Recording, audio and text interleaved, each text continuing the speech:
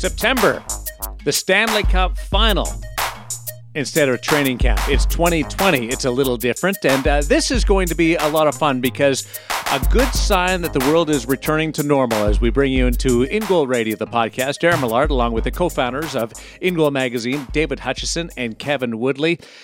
In Goal Radio, the podcast, pleased to reunite with our sponsor, the Hockey Shop, Source for Sports Surrey. And Woody and Hutch, the pandemic took a toll on a lot of people, a lot of parts of our lives, disrupted so many of our traditions. But this is nice to be back in lockstep, Hutch. Couldn't be happier than to have our friends from the Hockey Shop back. It feels like hockey is back with the playoffs have been absolutely fantastic for us, and we've got kids back on the ice, at least in BC. And Cam is back with Woody. So yeah, it almost feels like normal, Woody. Were you wearing masks while you were doing the segment? We took the masks off for the segment, but I have long cords on the recorder, so we made sure we observed social distancing as we were talking. I brought 2 microphones in so we could sort of be spaced apart. Probably a little easier on the sound edits too there, Hutch, so we're not echoing over top of each other. They do, you feel comfortable in the store. Most of the staff wears masks. They'll ask you where your comfort point is, what you'd prefer, and sort of make sure that they want to make you feel comfortable. No surprise that they're ahead of the curve in terms of, like booking appointments for fittings for goalie gear. Like if you want to get Cam and his expertise in there and have a sort of sit down and really go through a full lineup, you can sort of arrange that in advance. So it is nice to be back. I did feel a little bit for Cam today, though, because I haven't been in there in 6 months. So like you can imagine, I didn't touch everything. Again? Well, I didn't touch everything. I didn't do my normal, like put my hand in every glove and, and test the brake. Well, but I didn't flex every stick. I actually didn't touch any of them, but I just basically walked around and looked at gear for like 30 minutes. So it's a little easier on them, and then I'm not taking it off the shelf and making them put it back. But I was still made myself annoying as can be. But despite my my ability to sort of just hover and be around and be annoying, we had a lot of fun, and it was good to catch up with him and good to chat gear again. Because there's a lot of new gear since the last time you were in there. Yeah, we got lots to catch up on, and some of it is stuff that we've talked about here at In Goal before, but we're going to make our way through because that's the beauty.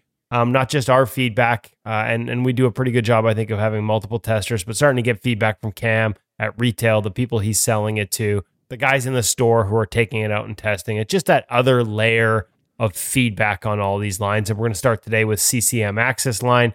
I'll start with the pads, and then next week we're going to go, rather than do all the gloves and everything together, next week we're going to jump right over to the Bauer ultrasonic pads. So two of the products that we've hit on, but we're going to get another layer of expertise by having Cam weigh in on all the subtle little things that they're seeing and some of the ways that they're ordering them when they do custom orders. Sort of that specs that they find their customers are liking when they want to order it outside of sort of what's stock.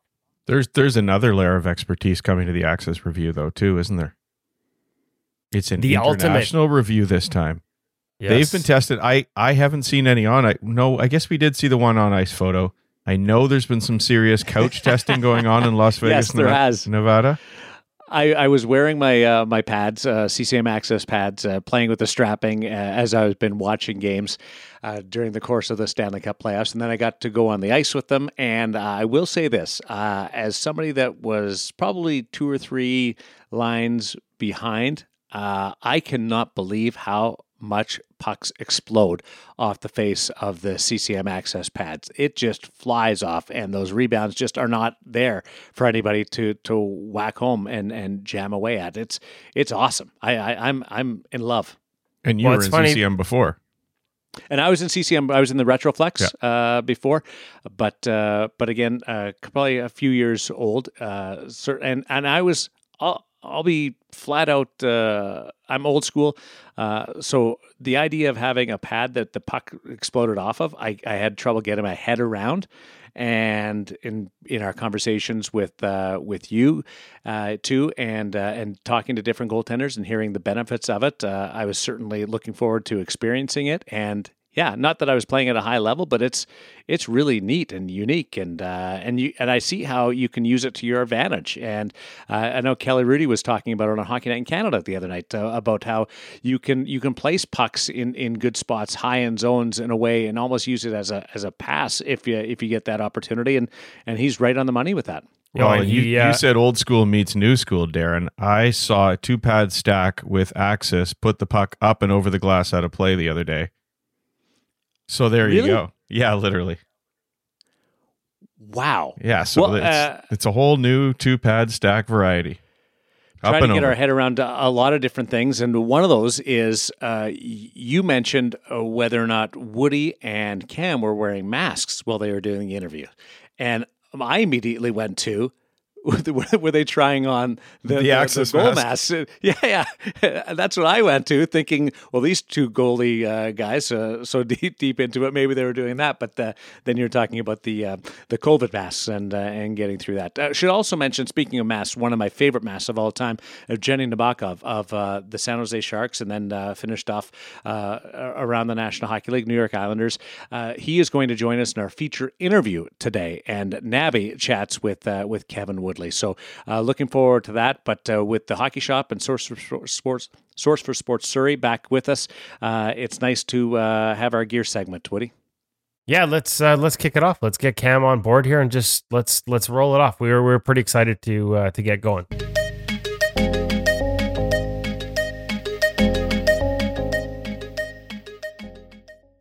Welcome back. And I mean, welcome back, because it's been far too long since we've been here to Goalie Heaven, or as you know it through the podcast, the Hockey Shop, Source for Sports in Surrey. We are back in the basement where it is wall-to-wall goaltending. I'd take a bit of a break. COVID. You guys have been running steady, though, for a long time here. Welcome back, Cam Matwiv, to the In Goal Radio podcast. We are so happy to be back here. So happy to be talking gear again with you and have you on the podcast. Update us on what's been going on. Obviously, social distancing. We had to take a little bit of a break, but we're back. So I've been busy. How's it been going here for the past few months? It's been a while. It's been like 6 months. I miss you, buddy. It's been too long. And without getting too gushy on you, I missed your face too, even though it is a radio face, but it's here. Face for radio. That's face for radio. We're starting with a shot already. Nice. It's right back where we left off. Well, it was great that he also even pronounced my last name right, which is fantastic. It's been long enough, but he still got the pronunciation. I missed you enough to not butcher your last name. That says something right there. See how excited we are? We're happy to be here. Happy to be here. So yeah, things have been busy. The shop's been, picking back up again, which is fantastic. We've seen that push back to hockey. We're set up in here quite well for distancing purposes. We're limiting the amount of people in the shop at one time just to keep people apart. So it's still that same great service you guys come to expect, but sometimes it's from behind a mask. Now, the one thing that you guys continue pretty much throughout was online ordering. And I thought that's one thing where even there are still going to be people out there that are listening to this that aren't comfortable. Or let's be honest, we've got a lot of people across the country that have reached out and purchased stuff through you after hearing about it on the podcast. How is that expertise that you guys have established in terms of being able to listen to a goalie over the phone, maybe look at a picture over an email and be able to set them up with what they need? How has that paid off during the course of this? First of all, a huge shout out to everyone that has mentioned us when they call in and mention that you heard about us on the podcast. It's fantastic to hear that feedback from you, and thank you all. It's helped us definitely move forward, especially when we were closed there. But that all said, yeah, I mean, our mail order business has been fantastic right now. And, we're definitely here at all times through email, through the website, or on the phone number, which I'll give my beautiful radio voice later for. Okay, so Hockey Shop, Source for Sports, Surrey, if you're here in Vancouver or anywhere in the Lower Mainland, and as we've said before, we've had people drive up from Seattle to come here quite often. Obviously, you can't cross the border just yet, but if you're from as far away as Calgary, we have people come make the trip, or when they're in town on business, they come and see Cam down here at the Hockey Shop to get the best service, the best opinions, get set up with the gear that's going to fit your game and make you a better goaltender. It's been a bit of a weird time in that a lot of the product we're going to go over, we have so much to go over. We're going to start today with the CCM Access line. We're going to move through probably over to the ultrasonic line next week. These are products that we've done some reviews on at ingolmag.com, but what I wanted to talk to you about was the feedback you're hearing from customers and people and your testers and the guys that work with you here in the shop that are out playing the position. It's kind of a weird year in that these are normally products that would launch in April, and here we are in mid-September just getting ready for hockey, and for a lot of people, they're seeing them for the first time. Has education been a big part of working with people as they come back in the store for the first time after months away? Yeah, it definitely has been. I mean, if we're going to kind of narrow our focus onto kind of one thing right now, like, hey, let's bring up like the CCM Axis pad in particular. We've definitely had a lot of interest and a lot of questions coming out. It's a little bit harder because giving personal feedback on something when even myself has been off the ice for close to 6 months has been quite hard. That said, for me, it's been a lot of time to do my own homework and dive into the actual specifications of the pad a little bit more, the build, and why, for example, the CCM Axis might be right for you. So let's go through that. We've obviously had a chance, and I'm in the same boat as you. I haven't been on the ice. We have some health issues in the family and at home that just make caution necessary, frankly. So my beer league has started. They've started without me in goal, which means they're probably spoiled by competent goaltending for a change. But I'm kind of with you. But what we've done is we've leaned a lot on our junior testers, the guys who are back on the ice, whether it's in goalie camps or getting ready for their junior camps. We actually, and I gotta be honest, we have had now 3 junior A goaltenders test the CCM Axis line and order it within days. So we're getting some positive feedback. Let's start with the who it's for part, the break and the flex and the fit and the feel in your mind of the CCM Axis Pro pad and sort of where it fits in, having replaced the Premier pad. And we'll get to that because it's on sale. On sale. That's a great way to come back to the Hockey Shop segment at InGoal Radio Podcast with a chance to save money. But this is a departure in a lot of ways. So talk about the similarities maybe between this and the Premier and the differences. Yeah, I mean, it's way easier to kind of go over differences than it is similarities, other than the fact that it's got CCM slapped on it. To be honest, yeah, we basically have to start from the beginning and kind of look at this pad and look how it's kind of evolved. So basically, I mean, CCM, you couldn't put out a Premier 3 at this point. It was time for a change. It was time for them to update their pad line into what has become more of that modern style of the evolution of what we call a stiff pad. So basically, yeah, bottom line, who's this pad for? It's a very stiff pad designed to be a lot more rigid in the butterfly, sit nice and tall. You are going to be relying on your angles and your blocking a little bit more with this to a bit of a degree. I find even when I did have a chance to test it out, and this was actually a year ago when I got a chance to try it on in the early stages, a lot of support in the butterfly allows you to sit nice and tall, a lot of rigidity to the pad, but that pays off in a nice solid seal all the way throughout. Okay, now we're talking rigidity, but that's up from the shin through into the thigh rise, Cam. What's different primarily from a Premier, or especially I should say from a Premier, is that boot is different. Flatter angle, softer flex. This is not a Premier boot where it's steep angle and a stiff flex. This is a lot more like an E-flex boot in terms of angle and flex.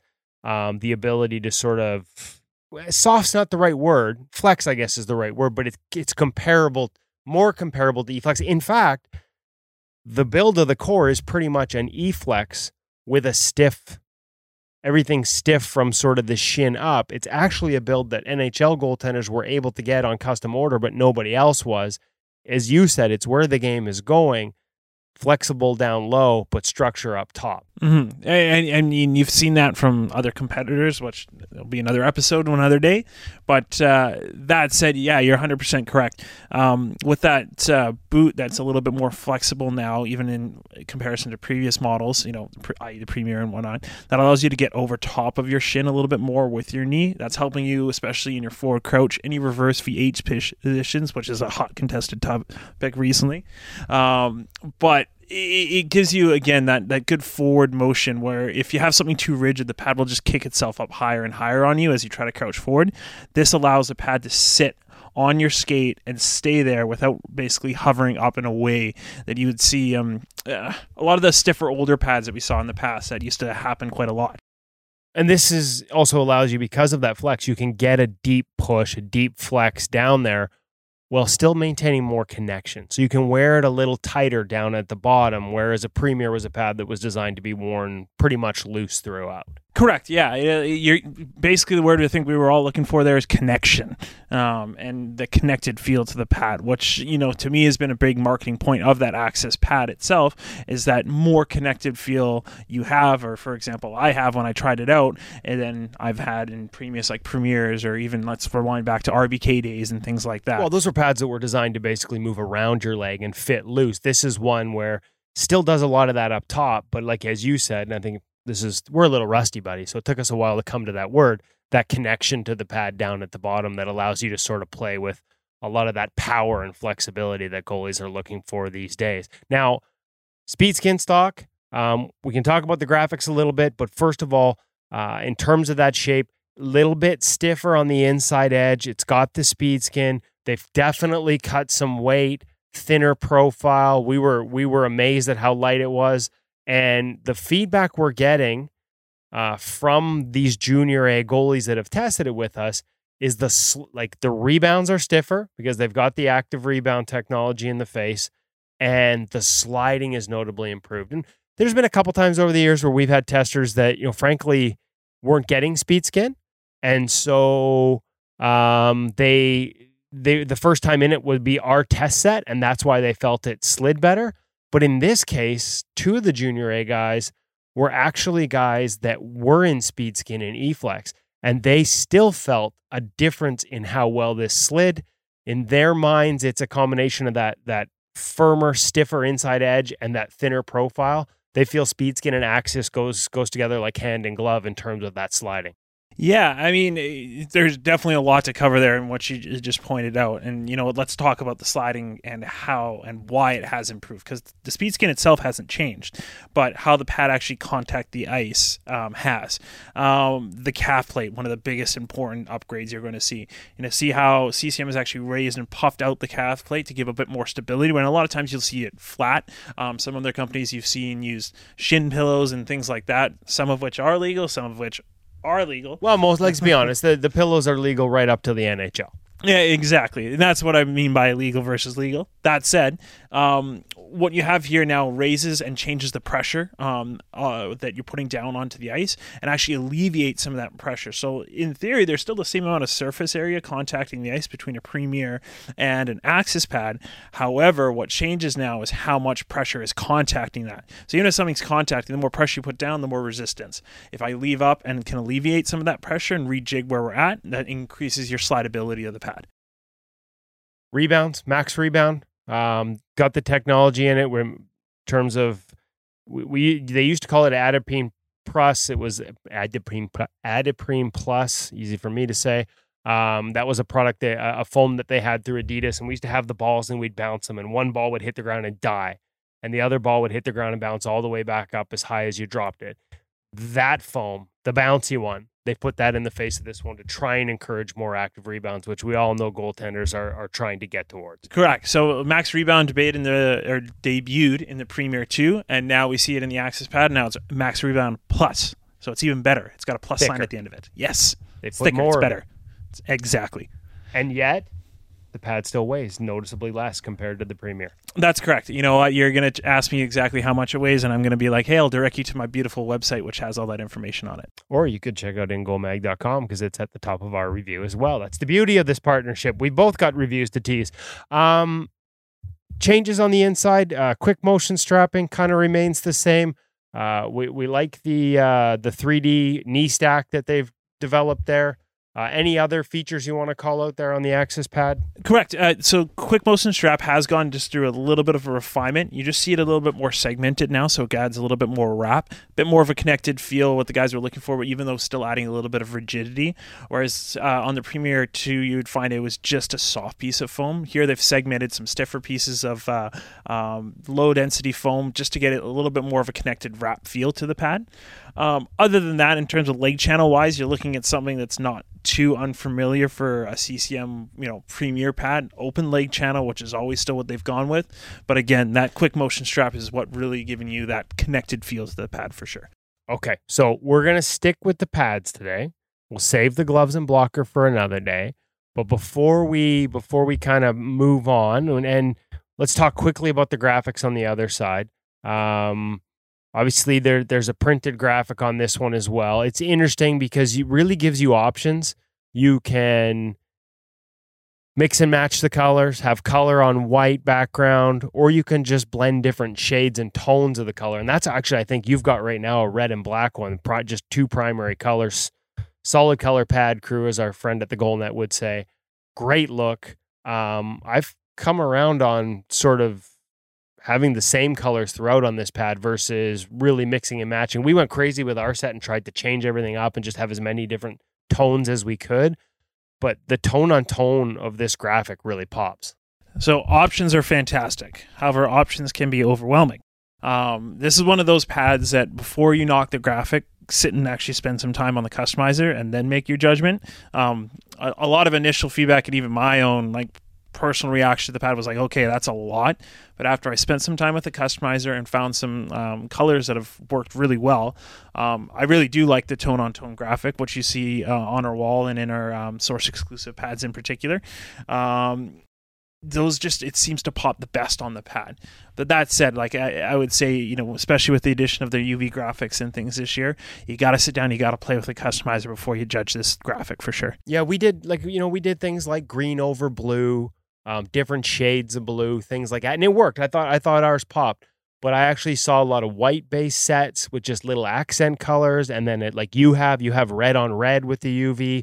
And I think that pops. Actually, basically, I'm going to slag the job I did on the customizer. I love our pads, but when I see different ways that those graphics have been used, I think there were ways I would do it differently myself now. And to me, that speaks to the fact that this is a pad you can make look a lot of different ways. I think you're missing the tire pump to me here. Next time you can call me, I'll design your pads for you. Cam, I believe, is that you offering your services? If people want to call you, you'll do the design for them, just give them colors or what? Is this the time where we get to put in the phone number plug? I think it's the time. 604-589-8299. Reach me anytime. Okay, so that's for pad design, custom Cam Matwiv, Hockey Shop pad design. You mentioned source specs. Is there anything that you've got in terms of the Axis that is specific to the store or something you chose to do a little differently than a stock pad everywhere else, or did you pretty much go with stock here? I think I'll leave you on a bit of a cliffhanger here because in the Pro, we've kind of put a bit of our own spin on it, but we got a whole different monster altogether for that A1.9, which is that mid-level pad, but I think that's for another day. Okay, so we're going to save A1.9. The Pro is pretty much stock then? That's correct. Barring a few minor things that we have switched around on a few different pads, which are all called out up on the website, but you can always give me a call to go over it. Okay, now, before we let you go, and we've been going a long time, because I just missed you. I wanted to talk a lot. Premiere. Every time we have something new, and normally this is February or March, we're talking about this. Instead, it's September. If you're a beer leaguer and you don't want to go full pop on the latest and greatest, if you happen to just absolutely love the Premier 2 pad line and you're looking to save some money, sort of stock up on a couple, now is the time. Regular price $2,000. Did I see correctly? You originally had it down to like $1,600, and now it's down to $1,400 for a Premier 2 pad. That's correct. Yeah, they're sitting. That's Canadian, folks. That is Canadian. That's like 3 cups of coffee in the U.S. right now. Yes, that's correct. I mean, for all you U.S. folk, though, unfortunately, I can't ship across the border, especially when it comes to CCM. So just a guy, somebody knows a guy at a border or something. Actually, I guess the borders are a little tougher these days. Okay. If you get paid in U.S. funds and you live in Canada, like somebody who's talking into the mic right now, this is a hell of a deal. There you go. That's the way to go. How much you got left of that Premier 2 stock? We got a couple sets left off the top of my head. You got me, but I'm staring at a nice all-black set. It's a 33-2 right now. I know I got a couple 34 ones on the wall as well in some very different colors. Okay, so we have pretty much hit it all. We got the new Axis pad. We're off to a roaring start with the return of the Hockey Shop Source for Sports. Make sure you check them out at thehockeyshop.com. Back on the podcast with In Goal Radio, the podcast, and we capped it off with a sale price. Cam, home run in the first episode. I know I got a mixed metaphor with the sports there, but way to go, top shelf, all that stuff. I'm excited about this, as people can probably tell by my voice, and I've had very little sleep. Thank you very much for rejoining us. I look forward to being back in the shop every week. Not a problem, Kevin.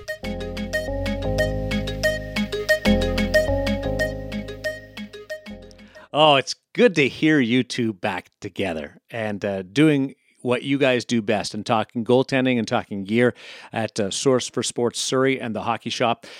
This is my first endeavor into a flat face pad and a stiffer pad. So just to give me, and it slides really well too. So I don't want to go all off on a tangent here on my experiences, but just a footnote, Woody, on some of the commentary that you had with Cam. Well, I think the commentary we had with Cam sort of matches the feedback we're getting from the guys that are testing it through us. And I think that is one of the downsides of everything that's going on with COVID is the lack of sort of the ability to go out and demo a pad. And that was a bit of a tough break for CCM on this one because it was such a departure from their past lines. And so I think there was a lot of hesitation from people because it was so different and the uncertainty of what this pad is, what it was supposed to be, how it was supposed to work.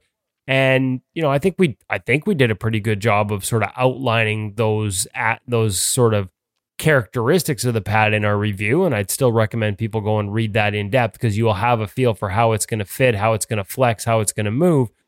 But Cam reiterated a lot of it. So it was good to hear that was the feedback that he was getting. And I think above all, and Hutch touched on this as well. And I mentioned it in the interview with Cam, like I've got 3 junior A guys now that have tried this pad, gone into it completely uncertain about what to expect. One in CCM and 2 others that weren't. And within a few days of trying it, order it. Like just really, really like the pad. What did they like? I thought it was interesting because I've had guys test in Speed Skin before and notice the difference, but it's because, a lot of them weren't in it originally. They were coming out of just a regular Gen Pro CCM.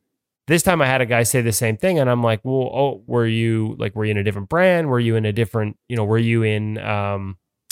you not tried Speed Skin before? He's, oh no, I had Speed Skin on my E-Flex. This slides better. Like Speed Skin on this pad with that firmer inside edge and that thinner profile, this slides better. And they, like I said, that inner edge has all been sort of stiffened up and it's firmer and it slides. So that's kind of the feedback. We've got the rebounds that you talked about. And we talk about the junior A guys. I don't know, Hutch, I don't know if Dylan Ferguson is ordering Axis or if he's sticking with E-Flex, but similar type of feedback from him the first time he tried it as well. Yeah. I know he was certainly intending to order it right after he tried it, and he's an incredibly athletic goaltender and really wants something that moves with him and is responsive and has been a tried and true E-Flex wearer for years and wore them once, and I want these. So, and then similar to you, I've had them on probably 4 or so junior A guys as well, and almost without exception, they were just ready to make a purchase right away. So, as I said, when we were talking offline here, I think it was enough of a departure as a line that people were a little bit skeptical when they first saw it, and the proof is in the wearing. Yeah, and without the ability to do that, I think the best I could sum it up, and hopefully I'm right on this, Hutch, but I think people like Premier it was that steep boot, it was that really stiff pad, stiff boot, moved around your leg. There was no connection. It was designed to be worn loose. This pad has the flex and fit of an E-Flex, but it's just stiffer up through the knee and into the thigh. Yeah. So you're still able to play like a Dylan Ferguson can play that athletic style and feel connected to the pad down low and feel like the boot is really flexing with his foot, but it just has a little more of that structure and firmness to the shape up top. And it's not like it's super stiff. It's not like, we're not talking like Corey Crawford, Premier One, rail straight. You might as well put a sheet of plywood on these things. Like it's not that stiff, but it's stiffer, not as soft on the face as the E-Flex. And as we talked to, Cam mentioned in the interview, max rebound times 2. So they took that foam that we've teased on Ingo where you drop the ball and it bounces all the way back up, and they doubled the thickness on it on this one compared to the past and still managed to cut the weight. So there's a lot to like about this pad. I'm dying to get it on the ice myself. I'm really been relying on secondhand reviews and all these junior A guys were getting it on just because my world and some of the situation at home, I'm not able to sort of take that risk from a COVID perspective. But boy, I can't wait till I do. Even with my skinny legs, you can have a real solid connection to the pad. Like it can tighten up. I like wearing it a little bit tighter, but you can wear it. The fluidness of and flexibility of how tight you want to wear it is really there. And that was one thing that I was wondering about going into it, and it's right there. So it works for the old school guys too. Works for definitely old school. I look good in it. I'll say that.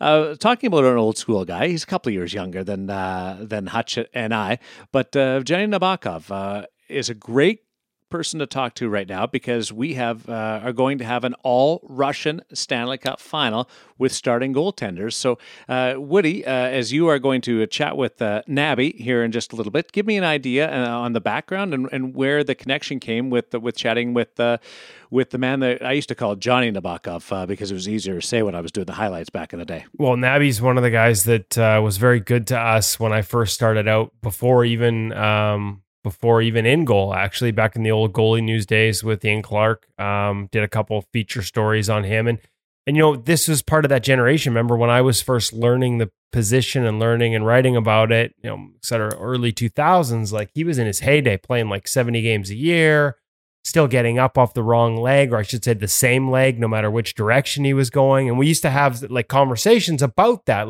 And Wayne Thomas, the goalie coach at the time, another guy who a lot of, the older school people will know from his playing career as well, I remember once he was kind of upset because I wrote about the delays in getting up off the wrong leg, and he broke down the footage and showed me Nabby was so quick with the footwork that he was able to recover off the wrong leg and still make a push in sort of frame by frame, similar time frames as what some of the bigger, not as agile guys were doing with a proper butterfly push. So he kind of sort of called me on it and showed me the video. And that opened Nabby's just a great guy, and conversations over the years from there on during his playing days were always great.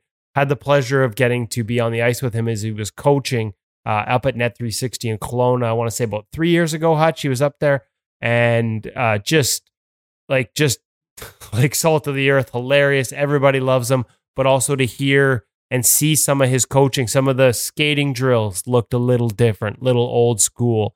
Funny. Like can you give it an idea? Just a lot more edge work, a lot more narrow stance. Visit goalmag.com and you might even find one there.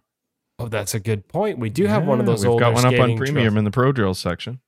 That's right. So just a little more skating, and of course we think of him with that narrow stance. And the irony is, the game's really come back to that, right? You can't be. So when we were on the ice 3 years ago, that transformation hadn't even really started. And so when I say it looked old school.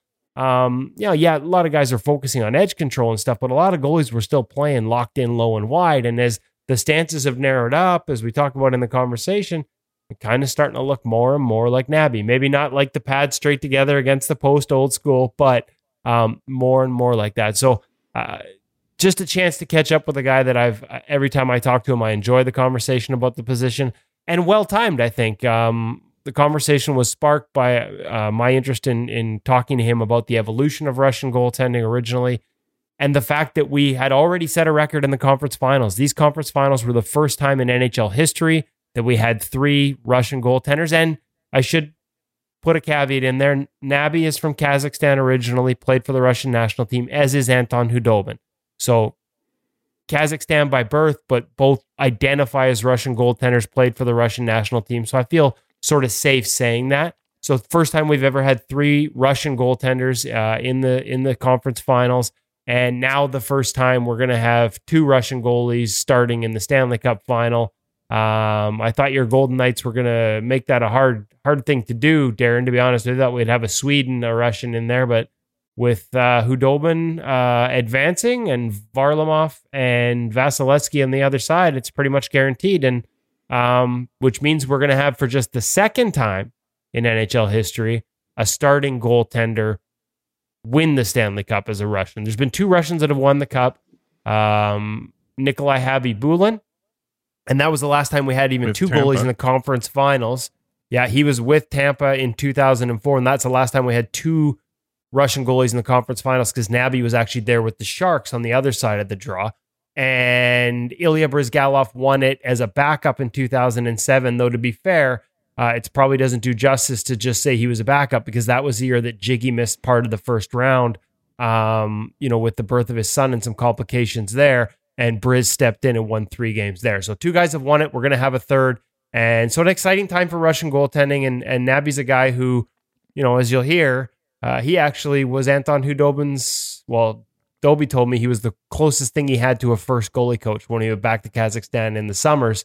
and shared some drills and some skating things and some off-ice training that Dobie still does today. And the best part is it was one of those, can you come and speak to the kids? And Evgeny Nabokov did it, and it really stuck with Anton Khudobin, one of those things, and then they kind of connected after. But it wasn't one of those ones where they had an instant relationship. It kind of cycled back, and then they bonded. And well, to hear Nabokov tell the story is really interesting. Over 500 games played, one of the narrowest stances I can remember in the modern era, and it just, with my bow legs, you just couldn't do it. The way the body shaped up, but it's really cool the way he approached the game, and won 40 games 3 times, world champion, Olympian, and a great ambassador of the sport. Now the goaltending coach of the San Jose Sharks, and an infectious personality. You'll get a real feel of that as Nabokov chats with Woodley on In Goal Radio, the podcast with our feature interview presented by the Hockey Shop, source for sports Surrey.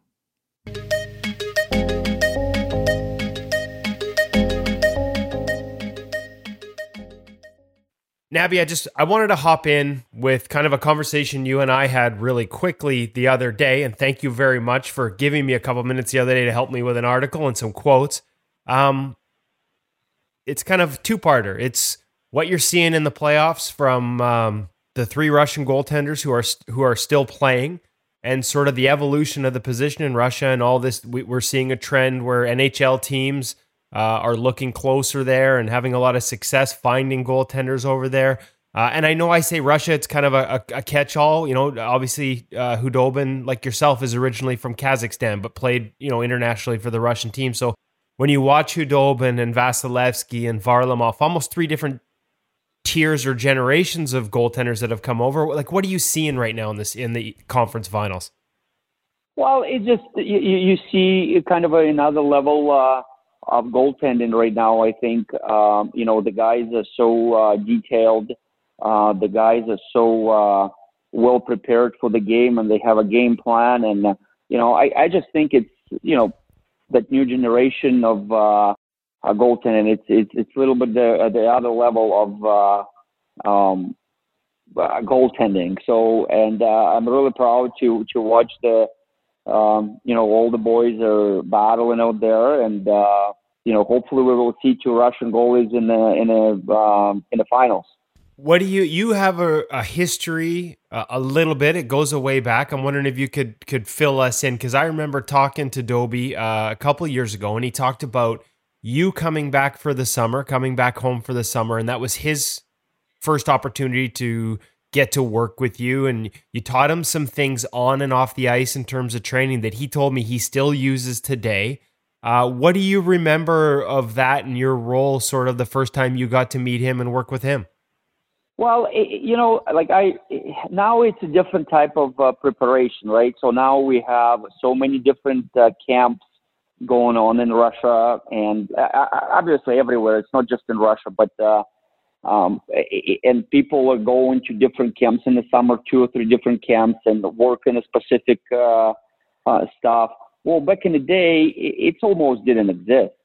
Especially in Russia, I don't remember anybody having any type of camp or clinics for the goalies other than Tretiak was doing in Toronto.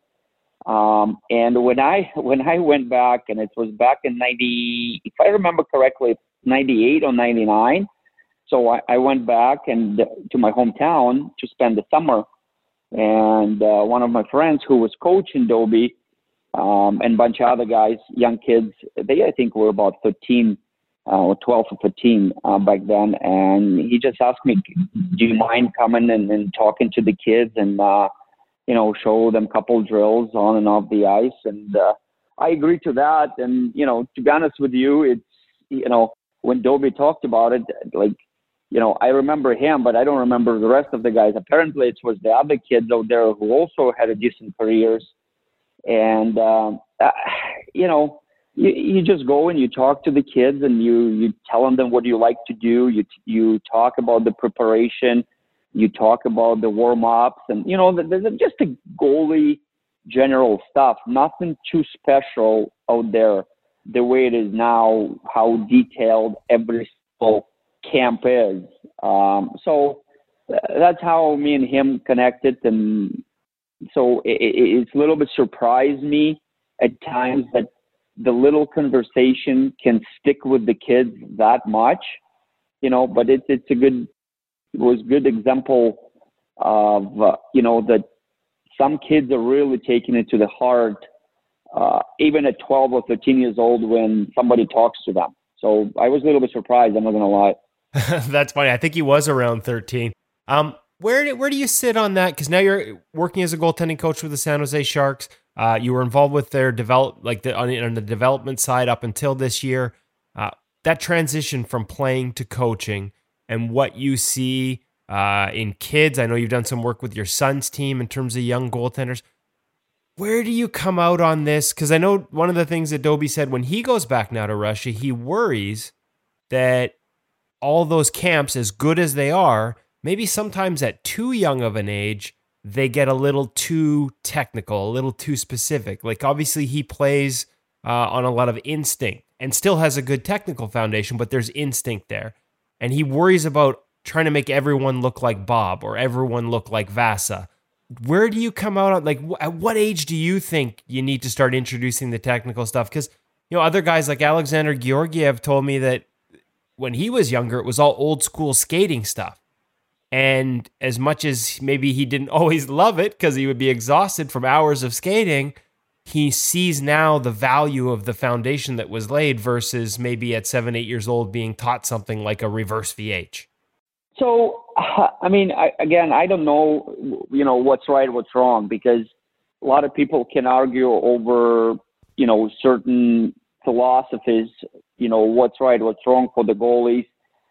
My thing is, I don't want to go and change the goal and make everybody play on the reverse VH or over post or, whatever that is, as long as, like, my goal is always, you have to know every and each way to play certain situation. And then it's your choice to decide in the game how you want to play that. Because obviously, you can play reverse VH, but if the guy is a righty or he's a lefty, on what side he is, how deep he is, that, it goes so many little details into that play. And, I actually was laughing another day where Varley was standing up on the post. He just put the two pads together and he didn't go down. But he doesn't do this every single time. He does that once in a while. Greiss does the same thing sometimes on the shootouts. Yep. Like where he doesn't go down, he just put the two pads together and the puck hits him. So, and that's when you talking about and Dobie talking about, it's instinct. And that's what I 100% agree with them, that you don't want to make it too robotic. You want to talk to the kids and, make sure they know how to do it. They have to know how to do it, but, it's their choice what they're going to do. So that's how I look at things. I don't know if it's right or wrong, but that's kind of my thing. Well, isn't that the beautiful thing about this position? There's never necessarily a right or wrong on anything, right? It is so unique to the goaltender themselves. Yeah, 100%. And but some people, some people may think, you have to play in the reverse VH, and how you can argue that if the guy is 6'5", 6'6", and he does reverse VH really well, and his hips doesn't bother him, his ankles doesn't bother him when he's going in it, well, good for him. Play it. Don't give up goals, and then nobody gonna question you. That's how simple that is, right? Really. I want to get into sort of your upbringing. Like we talked about, it was different back then. Not a lot of none of the goalie schools are sort of what we'd consider modern approaches to camps and things like that. How'd you fall in love with the position? Where did the passion that you have for goaltending start? Well, I think mine came kind of naturally from my dad, right? So I used to go to practices with him and hang out at the rink. And, me and my dad, we talked about it all the time. And he goes, I just have no idea that you you will be a goalie. You just ask one day for the gear, and we got you a gear, and that was the rest of it. So, back in the day, now a lot of people talk about, who is your idol, who is your this, but back in the 80s, at least in Russia, it just, you like it, then you go play. You don't put too much into, thinking, because don't forget, like, I don't know how it was in Canada or in the US, but in Russia in 80s, it literally was 3-4 channels, hockey channels. And the only way you can watch a hockey if the national team is playing at the World Championship, or you have some really big games like Red Army CSKA against Dynamo or Spartak or something like that, where it's like, prime time kind of game. And that's about it. And it wasn't that often. So, for me, everything came from my local hockey team. My dad played for the team. My buddies were hockey players. It was a hockey community. And to me, it kind of came as a second nature. Everything was based on a homegrown team. So, and your dad, Victor, played, I think, 18 years professional in both Russia and Kazakhstan. Now, did I read somewhere that he actually started a goaltending school in your hometown at one point? Was he ahead of the curve? Maybe not what we think of as today's goalie schools, but it sounds like he was ahead of his time a little bit. Yeah, well, in Russia, each club, like let's take the San Jose Sharks as a club, right? Yep. So they would be the NHL club. Well, everything underneath, you have all the ages coming underneath, because the junior Sharks would feed the big club. That's how it was set up in Russia. Okay. Every junior age group, eventually they would feed the main club. So that's how we had, my dad was a goalie coach, and we, in Russia back then, we never had, 3 different teams of 1975 born. We really had only one. They pick the best ones and they go with that, and that's it. So, the other kids would be skating somewhere else, and that's how the team was set up.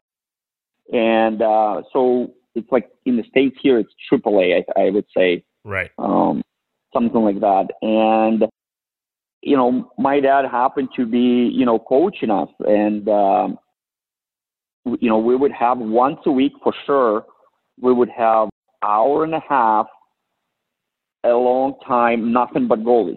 So we would have all the ages going on the same ice sheets. And, we didn't have even shooters. It was no shooters. It's all about technique, playing the puck. We would play literally, 3-on-3 with the gloves and blockers. We would play a scrimmage. Really? Believe it or not. Yeah. It was, Well, it would make you a great skater. It would help your puck control, your puck handling. Like, there's a lot of. I'm not surprised that you were good in all those regards. Keep your head up, all those things, right? And you hold the edges, you poke checking the pucks and all that, right? So, and we did this quite a bit, and eventually, so the birth years were 75, 76, and 74, mostly. So we had 6 goalies, and then we're younger guys, 77. All those guys at some point played in kind of a high level of hockey. Some have played in the NHL, some have played in AHL, and some of it played, big in the, I think 2 or 3 guys played in the Olympics for Kazakhstan later on. Wow. And also they played, well, now it's KHL, but back then it wasn't the KHL. It was a different name for the league. But they played on those teams. So they all played pro in a pretty good level. So, and in Russia, it's always been like this. The goalie school always been strong. It just, at some point, not everybody wants to move. Not everybody wants to leave the country and go somewhere else. I'm sure you heard of the name Vasily Koshichkin, who is a 6'5" and probably as big as Robert Lehner. He could easily play in the NHL, but he decided not to come. And I have a bunch of examples like this, and pretty strong goaltending school. And, you have obviously the past with, Tretiaks and Mishkins and Belashakins. And, so it's kind of a tradition. And at some point, I'm not going to lie, at some point, I think, I would say probably early 90s. Yeah. It's been a little bit off track. It has been off track a little bit. But I think in early 2000s, it started coming back. And, I think Tretiak has a lot to do with that.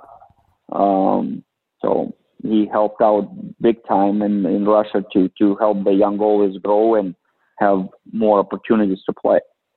Right, and we talked about that the other day. Making sure that the teams in the KHL are using homegrown talent, and now you're seeing that homegrown talent have success, not just there, but all over the world. And here in the NHL, the Shesterkins, the Sorokin coming over, Vasilevsky. Yep. Yeah, no, absolutely. Makes a lot of sense. What was it like for you? So you played 3 years in your hometown team, I'm assuming at the pro level, and then you get drafted by the San Jose Sharks. 9th round. I don't know that they even got to see you play. I don't think we have a 9th round anymore. Did you even know you'd been picked? Like, what was it like in 94? Because I don't think they even contacted you till 97. So walk us, because a lot of people listening think of the draft nowadays. It's on TV and everybody knows, but what was it like back then?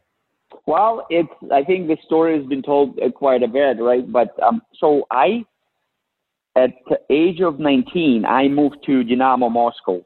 So I went to Moscow, actually right in 94, and we having a training camp, and somebody just brought the newspapers, and we were in the sauna just reading newspapers and chatting, and somebody goes, "Hey, do you know that you get drafted?" And we just had a good laugh, like, yeah, whatever. So what does that mean? Well, nothing. Okay. Because the goal literally was to try to make the Dynamo team, because, right. Back in the day, I think for everyone, from far away from Moscow, everybody wants to make that Moscow team. So one of the Moscow teams was huge, especially Dynamo and CSKA.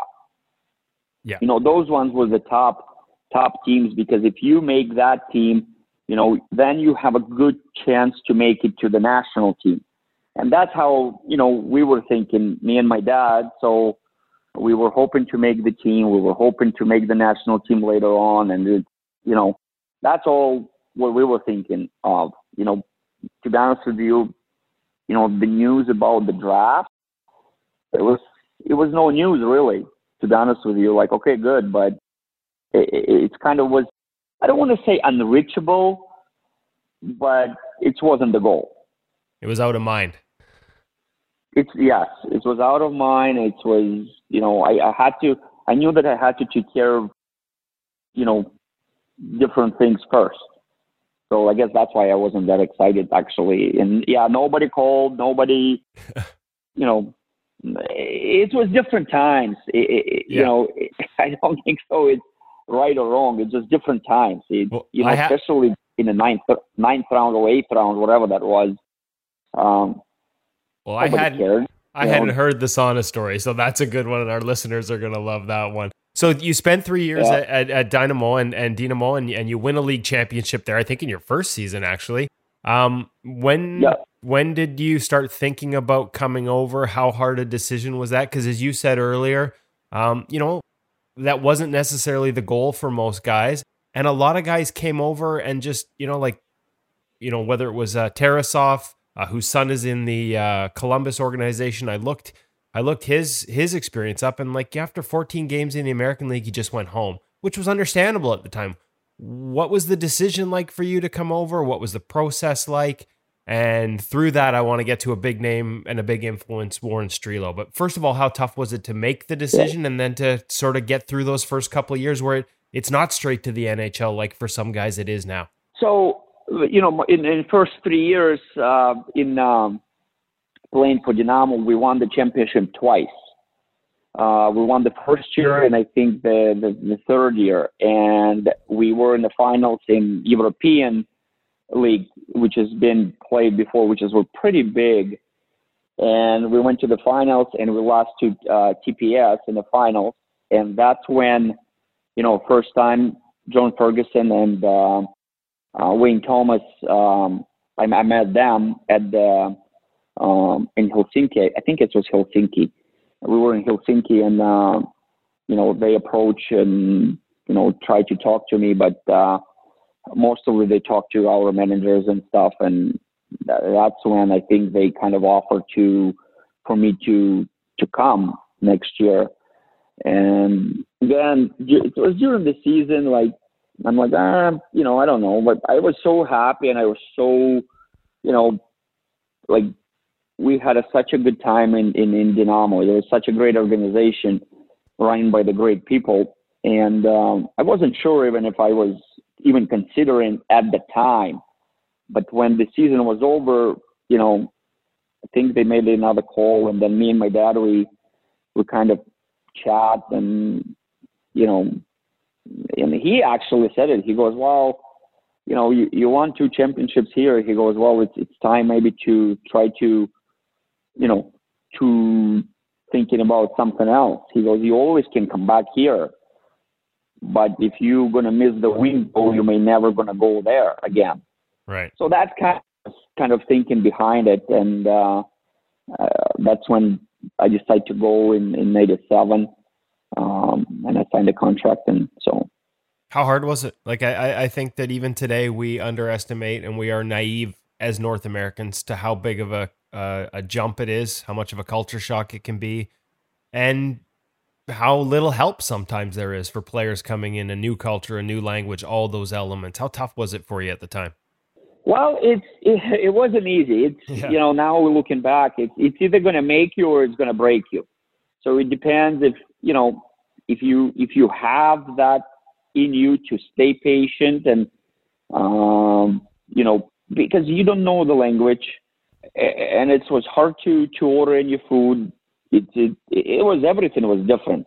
No cell phones, no FaceTimes, no Skype. It was nothing like that, right? So, you try to communicate and you try to kind of survive. But I think that the toughest thing was on the ice actually than off the ice. Because you're coming in and, nobody tells you, what they expect, what they want. They just basically saying, okay, go and show me what you can do in the training camp, right? And then you do well in the training camp and they tell you that you're doing really good job. But then they send you to the minors, right? And that's where you're like, okay, you're telling me that you're doing a good job.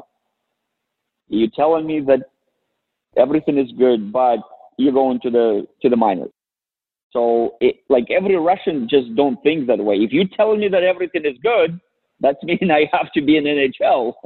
That's how, a lot of people think that way, but obviously it didn't happen that way. And, you have to go to, I had to go to AHL and fight it through. And it wasn't easy.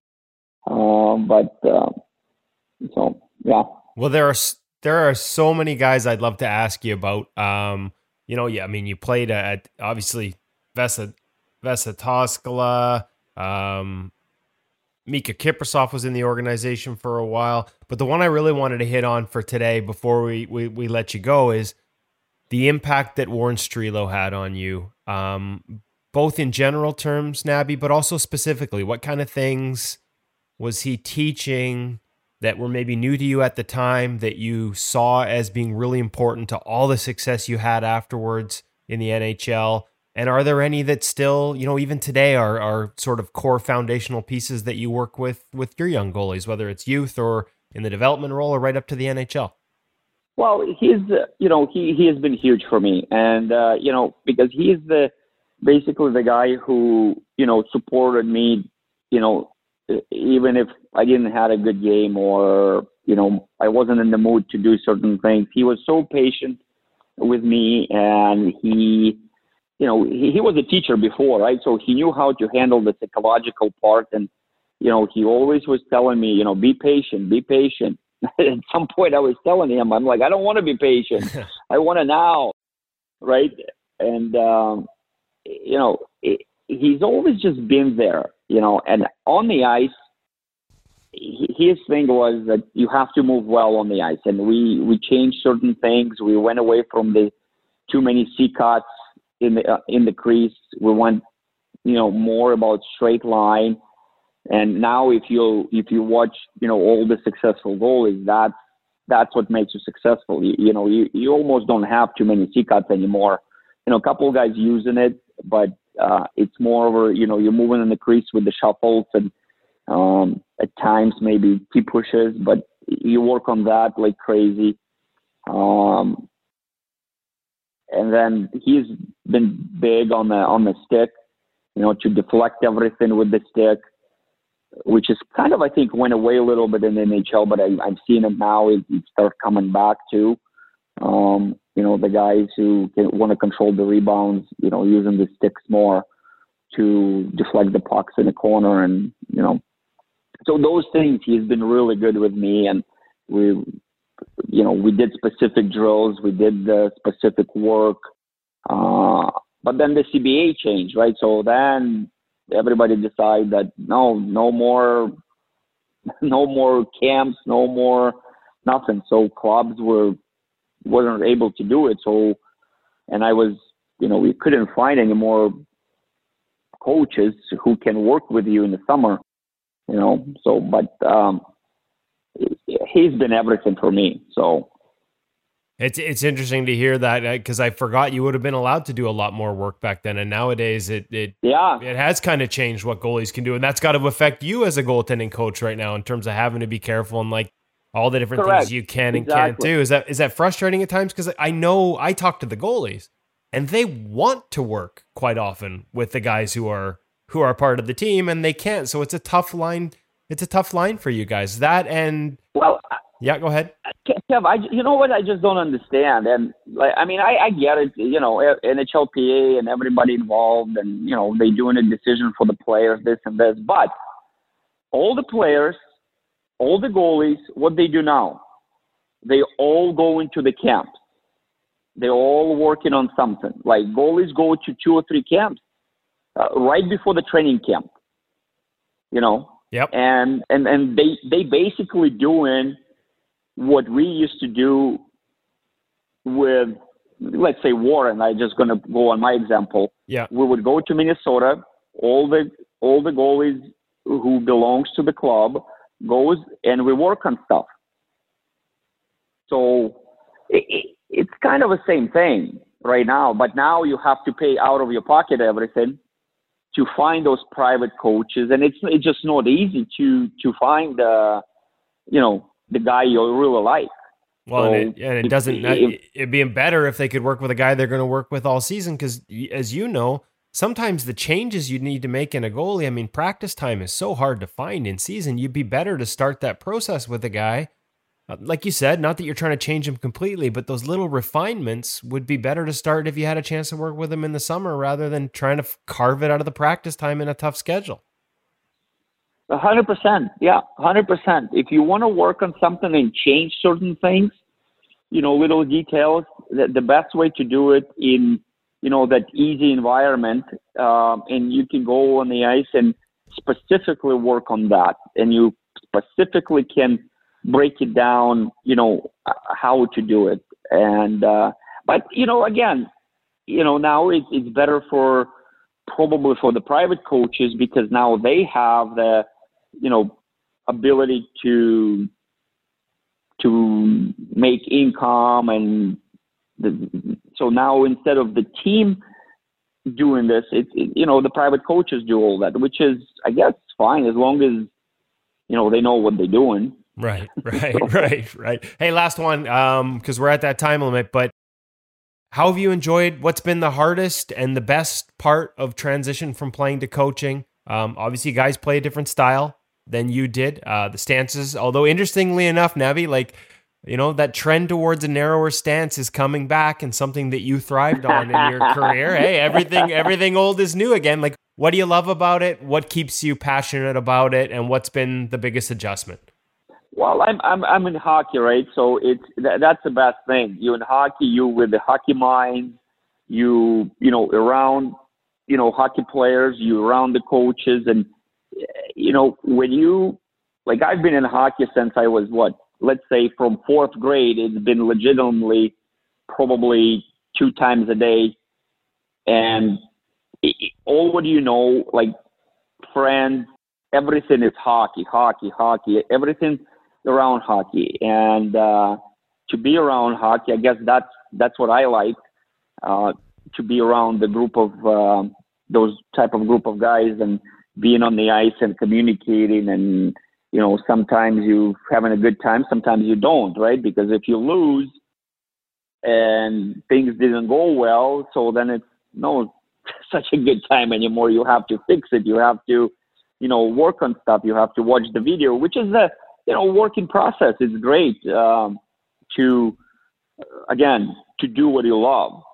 So it's been kind of, I would say I don't want to say it's easy, but it's something you love to do. And that's all I can ask for. And, I guess the challenge is to communicate with different personalities. For me, that's what, when you're a player, you don't have to deal with that. You just go and play. Now, when you're a coach, you have to deal with different personalities. Everybody has, just different, right? People are different. So, yeah. And, you have to adjust to that, which is also give you a good,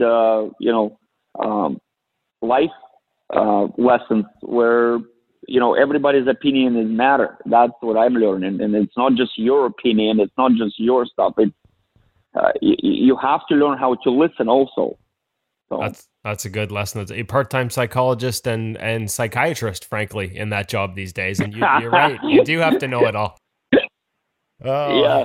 Okay, Navi, hey, listen, can't thank you enough for this time. Like I said, I know our audience is going to love this conversation. I really appreciate it. I know you have been busy. So thank you so much for giving us a half hour. And I'm going to, there's so much other stuff. I mean, you played 43 games in a row one year.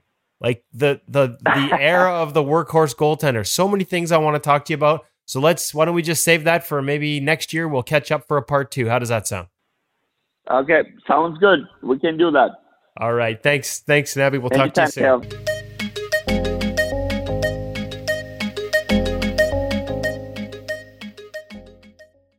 Fascinating conversation. He is of an era that I watched almost all of his games, and being able to listen to him talk about not only goaltending today, but his goaltending journey.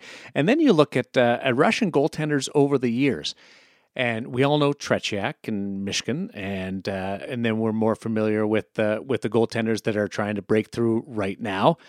And then we have the 3 goaltenders in the conference finals. And can you guys say with certainty that there is a quote unquote style of Russian goaltending?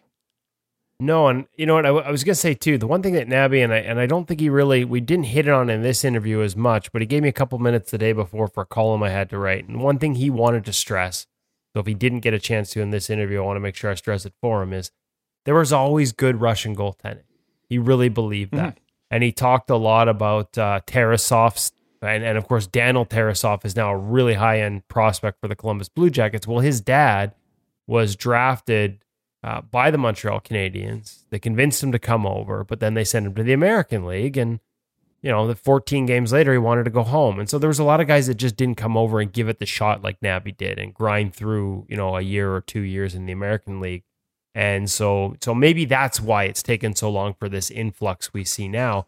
But I think you're right. I mean, look at Khudobin, comparisons to Tim Thomas. And I think he's got a little more technical foundation because, hey, it's 8 years later, right? Somebody commented it on a social media post about Khudobin and Thomas and said how Khudobin had way more structure and Thomas didn't do this and Thomas didn't do that. I'm like, Tim Thomas won a cup before the RVH was even being used in North America. Like, it's a while ago, right? 9 years ago. So, but then you look at Varlamov, very structured, but still, some uniqueness in his stance elements. Actually, some of the glove stuff that New York has tried to not beat out of him, but take out of him a little bit to sort of tighten things up. And then, Vasilevsky, who's is he a hybrid of the two? Yeah, he's probably a little more technical, but then that layer of athleticism and the ability to go outside the box and make saves behind his back, whether you should or not, you can. And just the power he has, like, he's just a freak. They call him Big Cat for a reason. Might be the best goalie in the NHL. So yeah, it's interesting. And what's really interesting to me is that lack of sort of one unified way of doing things is a lot of what the NHL goalie people I talk to find attractive about Russian goaltending right now. Is they haven't all been put in the same technical box. They don't get overcoached at too young an age. And the question, of course, is how long will that last? Because anytime you have a rush to the position, there's also a rush to coaching it. And Nabby talked about the improvements in coaching, but eventually what happens is that coaching tends to creep down to too young an age, and they become a little too structured, and they lose some of the instinct that guys to this point have had to survive on up until later years. So it'll be interesting to see. Like, Askarov is obviously going to be the first goaltender pick in this year's draft. Could be even higher than Spencer Knight was taken last year. And yet I watch him and I see a lot of Sergei Bobrovsky. And I'm reminded of my conversation with Anton Hudobin a year and a half ago when he told me about his experiences with Nabby. And when Dobie now goes back and does the mentorship thing, he's the guy that comes in and talks to the kids. One of the things he's worried about, he says they all want to be Bob. They all want to look like Bob. Well, you can't all be Bob. You're not all supposed to be Bob. You don't all play like Bob. You don't all move like Bob. Why do you all want to be like Bob? And when I watch Askarov, I see a lot of Bob. And so I'm curious. I don't know, because Askarov's got, like, he moves incredibly well. But I'm curious when I hear Anton Hudobin say they all want to play like, and they're all being taught to play like this guy. And now I see this really highly regarded prospect who plays like that guy. I wonder if this is the start of that. I don't think so, but at some point that's going to happen. It seems to inevitably happen with most development paths. So we've seen it happen with Sweden. So everybody sort of starts to look the same. Not necessarily a good thing. No, but I don't know. I've been listening to you talk about this for a long time, Woody, and I'm not always on board with it. And one of the things that I loved about this interview is I got a sense that there was a lot of coaching going on there, and that it is an okay thing, what I was hearing from him. And I would argue it's not necessarily that coaching is a bad thing at a young age. It's that it has to be proper coaching and has to acknowledge some of those opportunities to develop athleticism and not be cookie cutter. And the risk of upsetting people, it's a little too easy to get into goalie coaching. And as a result, everybody just who's played the game can give it a go. There's a difference between just getting out there and showing the kids a few things and actually being a master coach. And I think it's okay to coach young kids. Well, I'll give you an example of the type of coaching that he's talking about, because you would just go to Alexander Georgiev. And so the coaching that he got and that a lot of these guys got at a young age isn't what it's not butterfly put. Like, Georgiev talks about skating for 2 straight hours without ever seeing a shot. Just skate, skate, skate, skate, skate. And now his movement is the foundation of his game. But that there would be the difference versus him at a young age, just skate, skate, skate, skate, skate, versus at 7 or 8 years old, we're teaching post integration. The line of the interview to me was when Nabokov said, Nabby, to his friends like Woody, said, we teach the goaltenders all the different ways to make the save, but then it's up to the athlete to go out and pick the one that they want to use. Great point. And I thought, I've never heard it put in that language before. You're not teaching just RVH or VH or post integration, double up on the post. They have to know it all, and then you pick. And I thought that was kind of cool. That's a great point, and we've talked about that with respect to kids learning to work with different coaches. It's just another tool in the toolkit, and you might as well learn what they're teaching you. And it is another tool for you to later employ. And I've said before, I think there's we need to sort of periodize this. There is a time when you can give some coaching, and then there's a time when you have to stand back and let them take those tools and apply them and see what they can do with them. There has to be some experimental opportunities, I think, on the ice. Well, and I think the biggest thing is to come back to it is it's how early you introduce some of that structured thing. And the word that was used with me by someone over there is not become too institutionalized. And that's what the strength of Russian goaltending is. It's not too institutionalized at too young an age in terms of technique. Goalies develop with quality skill, but also compete and instincts and reactivity rather than learning too much technical too soon. So, like, I think we're saying the same thing. That's basically the difference. It's still good coaching. It's just at what age do you introduce too much of what this person used? The word he used was institutionalized. And interestingly enough, this was sent to me as part of prep for an interview with Vladislav Tretiak that I hope actually happens after we finish recording tonight. The only downside is I found out this afternoon that we're not going to be able to use it on the podcast because he's going to be using a translator. So I was kind of hoping to be able to sneak in a Vladislav Tretiak interview next week for us too, but we'll be able to at least write it up and have it up on the website as well as at NHL.com. So, and that's sort of what they've tried to do is make sure that you don't get too structured, too institutionalized at too young an age. See, that's another sign of how much the world has changed. Like under Tikhonov and the Red Army, like that was as structured of a program as you were ever going to find in sports. Never mind hockey. And But I don't know, Darren. Like, yes, it was an incredibly structured program. But when we first bumped into the Red Army teams in '72, wasn't it that flow and creativity in their game that sort of blew people away? So I think you can have those two things. I think you can have some structure in your teaching and still allow creativity in how you then employ it. Does that make any sense? Look a little bit. Yeah. Well, that's fair. Well, and that kind of goes back to what I meant. Like you were right, Hutch. It's not about not coaching. It's about what you're coaching at what age and when. And so Georgiev getting all these skating drills, he even called them old school Tretiak Russian skating drills. Yeah. We talked about Nabby and the old school drills. That's what he did. And we knew coaches here in the Lower Mainland who actually sometimes get overlooked, but have an exceptional record of turning out high-end goalies. And what their strength is skating at a young age. It's all skill. It's all fun. It's all skating development. I think it can get there can be just a little too much too soon. That's all. And that's the argument I hear from a lot of people.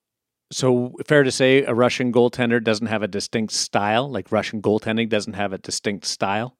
I think it's fair to say that to this point, it hasn't been as distinct. I mean, At the end of the day, it's not like they're not butterflying. No, right? And at the end of the day, as much as everybody wants to make the Tim Thomas comparison with Anton Khudobin, and as much as what makes the highlight reel is Dobie swimming on his belly and kicking out his legs and doing, scorpion saves, the reality is if you watch his skating, his structure, and his reads, those are all at a very high level that I would think we would want to teach every kid. Like he beats plays on his feet, set, square. He reads plays. He anticipates. He doesn't commit early. He battles through. I thought, frankly, one of the issues for Vegas was they did get traffic, but it was always just one. And so Khudobin, despite being 5'11", which is another thing we can talk about, is able to manage that. He can find sight lines around that. He can't look over it like an Andrei Vasilevsky can, but he's good enough at sort of picking a side and making a read and then getting into the spot after he's made that read. Patience, edge work, power, beating plays to the top of the crease, beyond the top of the crease. Like those are all skills that we should want in every goaltender. The mix and the blend, maybe in Russia, isn't as unified. It's not as the same for everyone. It shouldn't be the same for anyone in any country. I watched Vasi do that stand straight up and little bunny hop over top. It was unbelievable. I was just watching it about 10 minutes ago. Well, not 10 minutes ago, but before we started this podcast. Is this the golden age for Russian goaltending? And I asked that because I'm curious. 1972 was a long time ago. The influence of Vladislav Tretiak, and then through the 70s into the 80s, and we're seeing the golden age of goaltending right now from Russia. We may just be seeing the start of it, depending on who you talk to. I mean, this could be just the tip of the iceberg. I mean, Vasilevsky, we got Bob won 2 Vezina trophies. Vasilevsky's won 1. He's a finalist this year. You had 7 Russian goaltenders play a game in the NHL this year. That tied a record, but the role they played was the last time we had 7 was 2014-15, but the role these guys played was at an absolute high. 232 starts, 136 wins for Russian goaltenders in the National Hockey League this year. Those are both all-time highs, and I didn't have to prorate them for the fact that the season was shortened. They set both those records in a 68-game season or 70-game season, an abbreviated season. Those were still records. You add Shesterkin, who's going to have a bigger role next year. You add Sorokin, who's probably going to have a role in an all-Russian tandem with the Islanders next year. You add Askarov, and however long before he comes over, you start to look at the number of Russian names in the prospect pools, like Tarasov. There's a bunch. Washington, right? Right. Yeah. Samsonov will have a bigger role. The one that Carolina drafted, is it Kochetkov? I always mess that one up. Damn it, he was at the World Juniors last year, and I still don't know how to say his name right. But like, they're big on him. Like, I think we are just seeing the start. What I'm most curious about is how long it lasts. Because again, I have that conversation with a lot of these goalie coaches that, love the fact that a lot of those elements that compete, that instinct, they just feel it's stronger over there because it's left to develop on its own and flourish a little longer than maybe it is sometimes over here. And they also made a commitment to their KHL to have homegrown talent, right? Yeah, and Nabby talked about that with Tretiak deserving credit, where there's I can't remember if it's mandated or incentives, but there's spots there for Russian goaltenders, and that's the other thing you see. Like, some of these guys are picked high, and teams have to wait on them, which can make NHL teams hesitant. But they arrive from the KHL. I don't want to say a finished product because there's an adjustment to a smaller rink, but that game, that East-West game, where it's patience and pass, dust it off and pass one more time, like, the ability to have to hold and have patience on edges and not overcommit playing that style seems to be translating really well. So both for the KHL and providing more homegrown talent, and for a league that seems in some ways to translate, at least from a goaltending perspective, to the National Hockey League, those are all positives. So here's a question for you, Woody. As you mentioned them getting more time over there as we have to wait for them to come, is the Canadian kid at a disadvantage because they get their 2 or 3 years and then they're overlooked, whereas they're able to develop over there? I mean, by the time some of these guys arrive, a Canadian kid at that age, if he hasn't made it, he's not going to make it. Well, this is why I'd recommend NCAA. The ages we're talking about, this is why I think unless you're like surefire, this is why you want to go to NCAA route versus CHL. With all due respect to the CHL, your window's over by the time you're 20. If you haven't peaked at 20, if you haven't hit that, if you haven't raised the attention of scouts, you're probably going to struggle to get an opportunity. If you haven't been drafted, I mean, how many guys do we know now that we think are pretty good goaltenders? They can't even get a spot in the East Coast Hockey League because teams are going 6 deep and they're pumping prospects all the way down to the coast. And so if you're not in that food chain, you don't have much of a chance. And if you're a late bloomer in any way, shape, or form, good luck finding a place to play until you have an opportunity to bloom. Whereas over there is more opportunity. I agree with that. I miss you guys. Maybe they'll open the border. NCAA could be a whole show. That could be a lot of fun. Yeah. I long for the day when you can play in the CHL and then go to the NCAA. Yeah. Yeah, not going to happen. Not sure that's not going to happen. Yeah, it's not around the corner. I've been waiting for that for a long time. I don't know why. We have that up here, Darren. It's called the CIS. I know. Or U Sports. I'm telling you, man. Getting more credit. And it works. It's getting more credit. 4 years ago, I said that every time I saw a late blooming NCAA college goalie sign a free agent contract with an NHL team, and some of them have been great, and some of them were great. Some of them, I watched them, and I'm like, man, there are kids up here that can play coming out of Canadian University. They end up going overseas for the most part, but the only one difference is the ones that get the opportunity, NCAA tend to be taught, the ones that end up in the CIS up until recent years have all been sub 6 foot. And You're so right about that. They tend to get tiered down and overlooked. But I'm watching these kids and they can play. And again, it's another conversation and we could just keep going. But Anton Hudobin is 5'11", and he's doing just fine. Thank you very much. Wow. And being creative and having fun while he's doing it. Really happy for him. Former Saskatoon Blade, Anton Hudobin, going to the Stanley Cup final with the Dallas Stars, into the championship series for the first time since the year 2000. Rick Bowness as well. Congratulations taking over that, and shows you what a head coach can do just being part of that group. Hutch is our coach, and we follow him in lockstep. He sets the tone for us on In Goal Magazine, ingoalmag.com, and In Goal Radio, the podcast. For Kevin Woodley, in great conversation with Jenny Nabokov, and welcome back, Cam, with the Hockey Shop, a source for sports Surrey, and David Hutchison, the co-founder of In Goal Mag. I'm Darren Lard. Thanks for listening to In Goal Radio, the podcast, presented by the Hockey Shop, source for sports Surrey. Everything's going to be right again.